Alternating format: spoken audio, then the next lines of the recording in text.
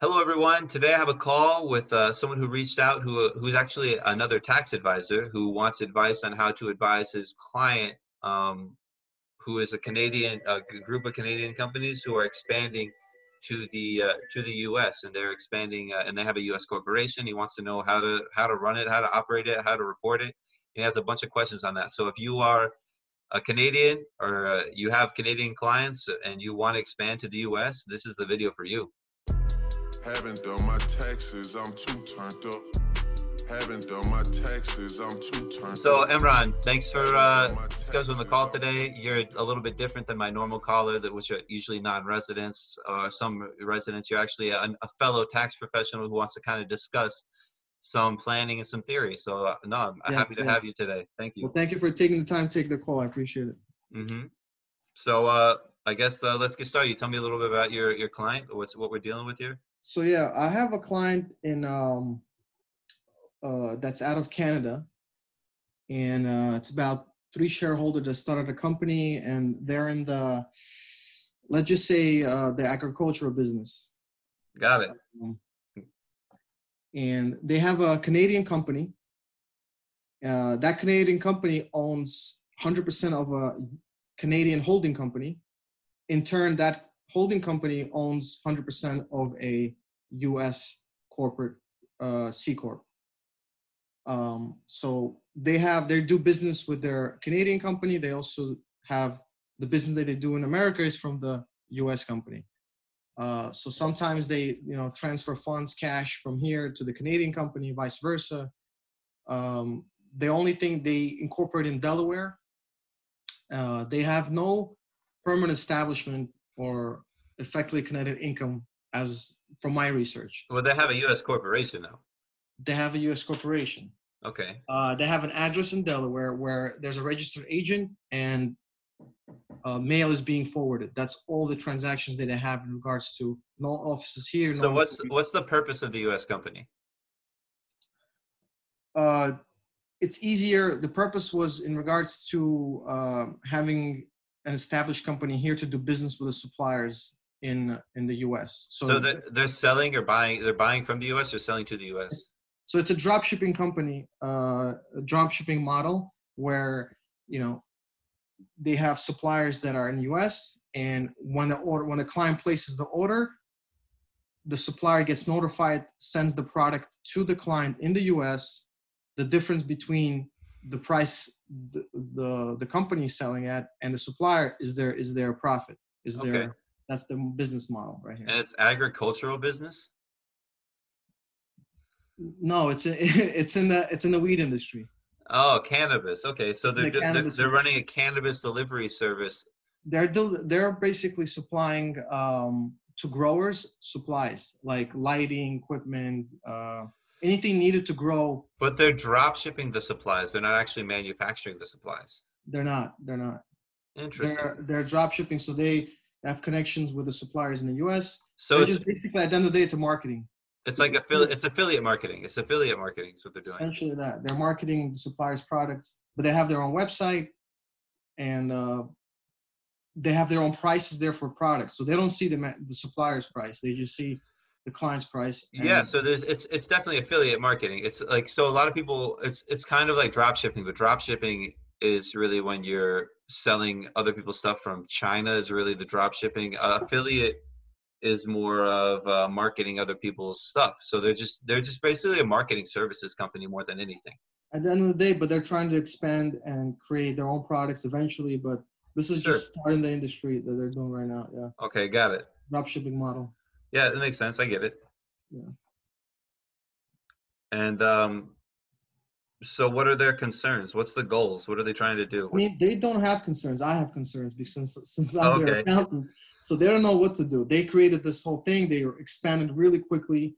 They don't even know these issues that, what's my tax requirements here in the U.S. So they should be paying taxes in Canada, right? They will, yes. So, for example, they have different payment methods within Shopify, right? And some of those payments go directly to the Canadian company, right? They have a specifically Canadian bank account just for U.S.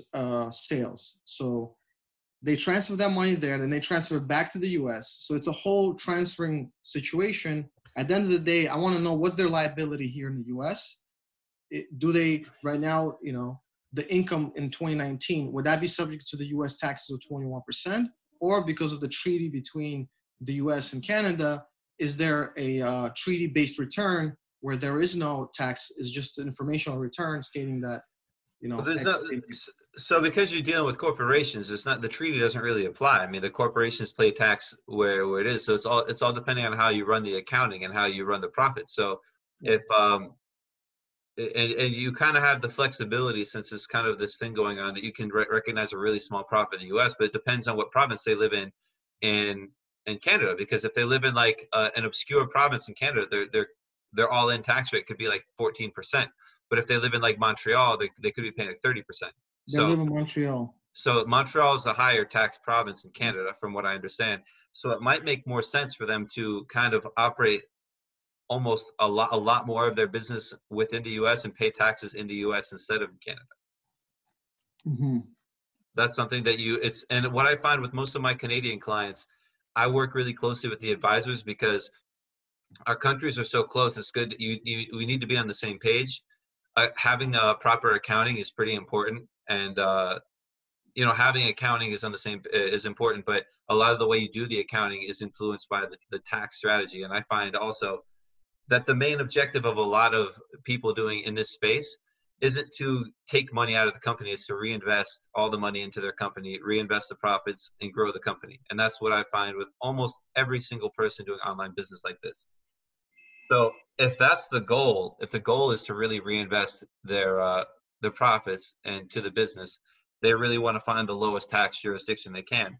And I believe Montreal is a pretty high tax place. So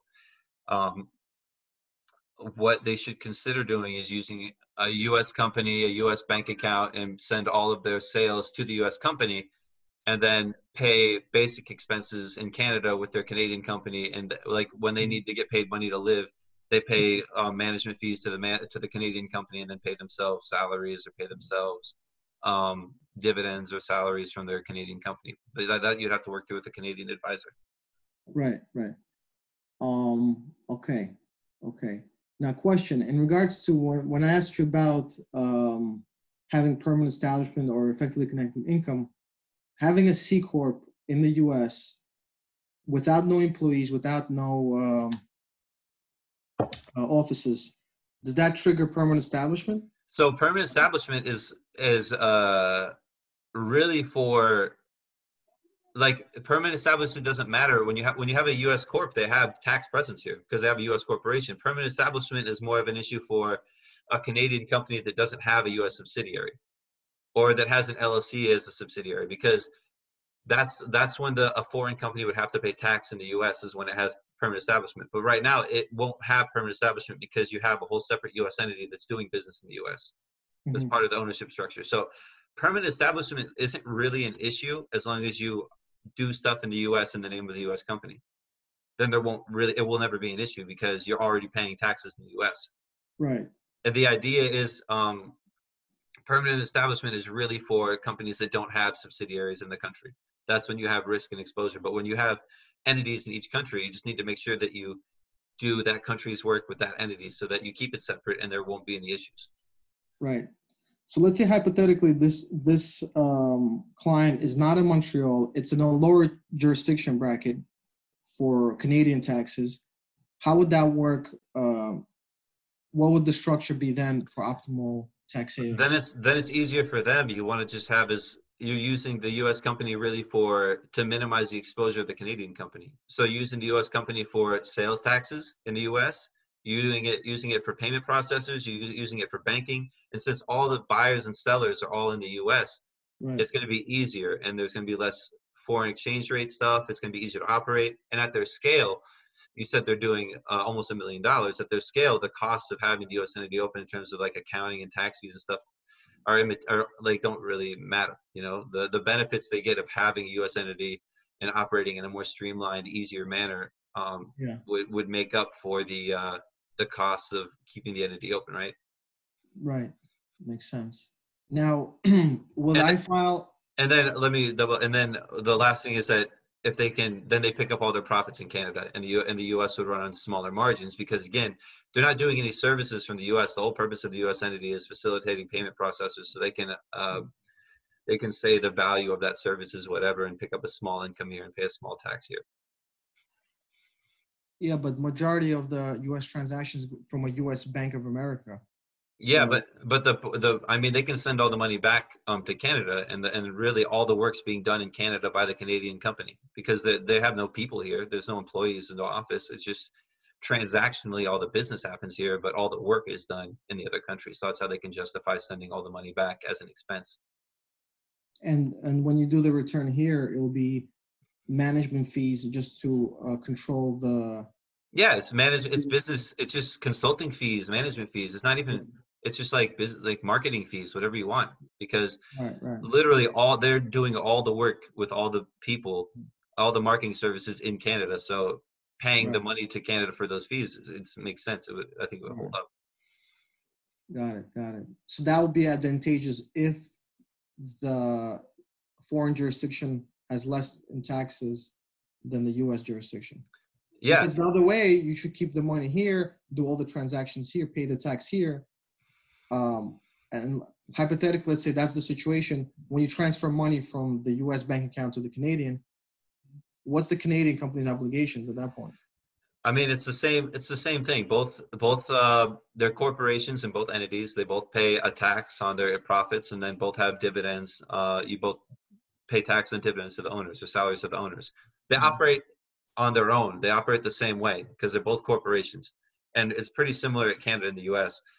in terms of like the general operations. So everything would be the same except the management fees to the Canadian company would be smaller. I think that would be the only difference. The management, the money sent back to Canada to cover their expenses, their living expenses, and everything would just be smaller. The reverse, yeah. Yeah. Let's say, okay, so let's assume that the jurisdiction is lower in the U.S. Is it beneficial to have a C corp or a partnership? Because it's a double taxation of dividend. Well, they're both. It's definitely better for a C corp. A partnership with foreign partners has mandatory withholding requirements and it gets a lot messier with the partnership, and also you have to see how it's taxed in Canada. I know LLCs are taxed as corporations in Canada, so there's double tax issues with LLCs in Canada. So Canadians, especially with operating businesses, using an LLC is usually a bad idea because, like I said, it's passed through here, and it's do you know about that? You want me to go into about that a little more? In regards to what? The LLCs, how they work in Canada? I know how they work here, but not in Canada. Okay, so in the U.S., so if I own an LLC, so if this business was an LLC in the U.S., here it would pass through to the owners. So the Canadian company or the owners directly would file tax and pay taxes. In Canada, the LLC is a corporation. It's taxed as a corporation. So they would pay tax in Canada on the as a corporation, and they wouldn't be able to claim any foreign tax credits because they paid them personally. So the foreign tax credits wouldn't match up. That's the difference because in the U.S. you're paying personally, and in Canada you're paying at entity level, and you can't pollinate the foreign tax credits. That's probably not a perfect explanation, but that's the reason they don't do it. So we know that if the company's tax jurisdiction is lower in the U.S., C corp is advantageous with foreign shareholders. Is there any filing requirement? I know it's 5472, I believe. One of the forms is required to fill in information about the foreign shareholders. Is there anything that needs to be done besides that, having a foreign shareholders in a U.S. company? Any reporting requirements or anything that there shouldn't be any exposure to them in regards to penalties and stuff like that? No, you just need to read the 5472 really well because you're actually doing business with each other. There might be a need to have a basic cost sharing arrangement or something. But for most of my companies, we keep it pretty simple with just the 5472 and then good accounting, good record keeping. Yeah. And would that return will be an 1120 or an 1120F? An 1120. An 1120S can't have F. It has to be owned by U.S. people. Can't have foreign owners. No, And it no, has the to- 1120F. oh, I F. So the yeah. 1120F is for if the Canadian company was just doing business in the U.S. and they had no subsidiary, but they have a U.S. corporation subsidiary that they're operating with. Right. So that 1120F will trigger if there is no C corp in the U.S. subsidiary. So if you have, if a foreign corp has permanent establishment in the U.S., they would file an 1120F. I got it. And there will be, would that be a withholding requirement, or there will be tax at 21%? I don't know. It's a mess. 1120F, the big issue is there's tax at 21%, I believe, but they also have the branch profits tax, which is like a 35% tax on, but it's basically on dividends. It's on profits to sent out of the U.S. Yeah. Okay. It's really cumbersome and usually much more costly to maintain and operate that way. So we don't ever really do it because everyone opens corporations instead. Got it. I guess in conclusion, if it's the U.S. tax jurisdiction is beneficial, we'll do an 1120F. No. I'm sorry, 1120. And the majority of the profits will be taxed in the U.S. corp.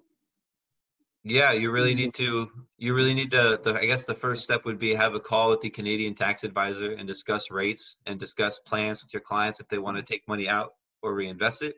Okay. So knowing the rates and knowing the client goals are like super important. And then from there you can advise on like help them tweak their accounting so that, you know, classify transactions the right way and operate the right way so that they achieve their goals and pay the lowest tax possible. Right. All right. I mean, that I appreciate it. That kind of gives me a good summary of what action steps to take in regards to this client. Yeah, sure. Good luck. I mean, I get a lot of Canadian clients. It's you know, obviously we share a border with them and they're very advanced and, you know, it's good stuff. So yeah, I hope this was helpful. Thanks for letting me post it on the channel, and I hope it helps other people in the similar situations. Thank you. Hope to talk to you soon. Cameron, best of luck, man. Be in touch. Take care. Okay, bye. So that was a great call. I think we got over a lot of details and nuances between doing business between Canada and the US, what kind of entities to use, and how taxation and reporting is done. So I hope you really found that helpful. And if you're from Canada and you want further clarification, send us an email. I'm happy to do more calls like this because I think it's very interesting, very practical, and really helpful. So if you have had any of these issues, or if you're from Canada, comment below and let me know what you think. If I was wrong, if I'm right. I'm just doing this I'm not doing any research before these calls. I'm just taking them and just going off the cuff with this. So if I'm wrong, please correct me below, and I'm happy to discuss. And again, if you thought the video was helpful and you liked it, you enjoyed it, please subscribe, give me a thumbs up. And if you want to call, again, the details are in the description. So thank you so much for watching, and have a great day, everyone.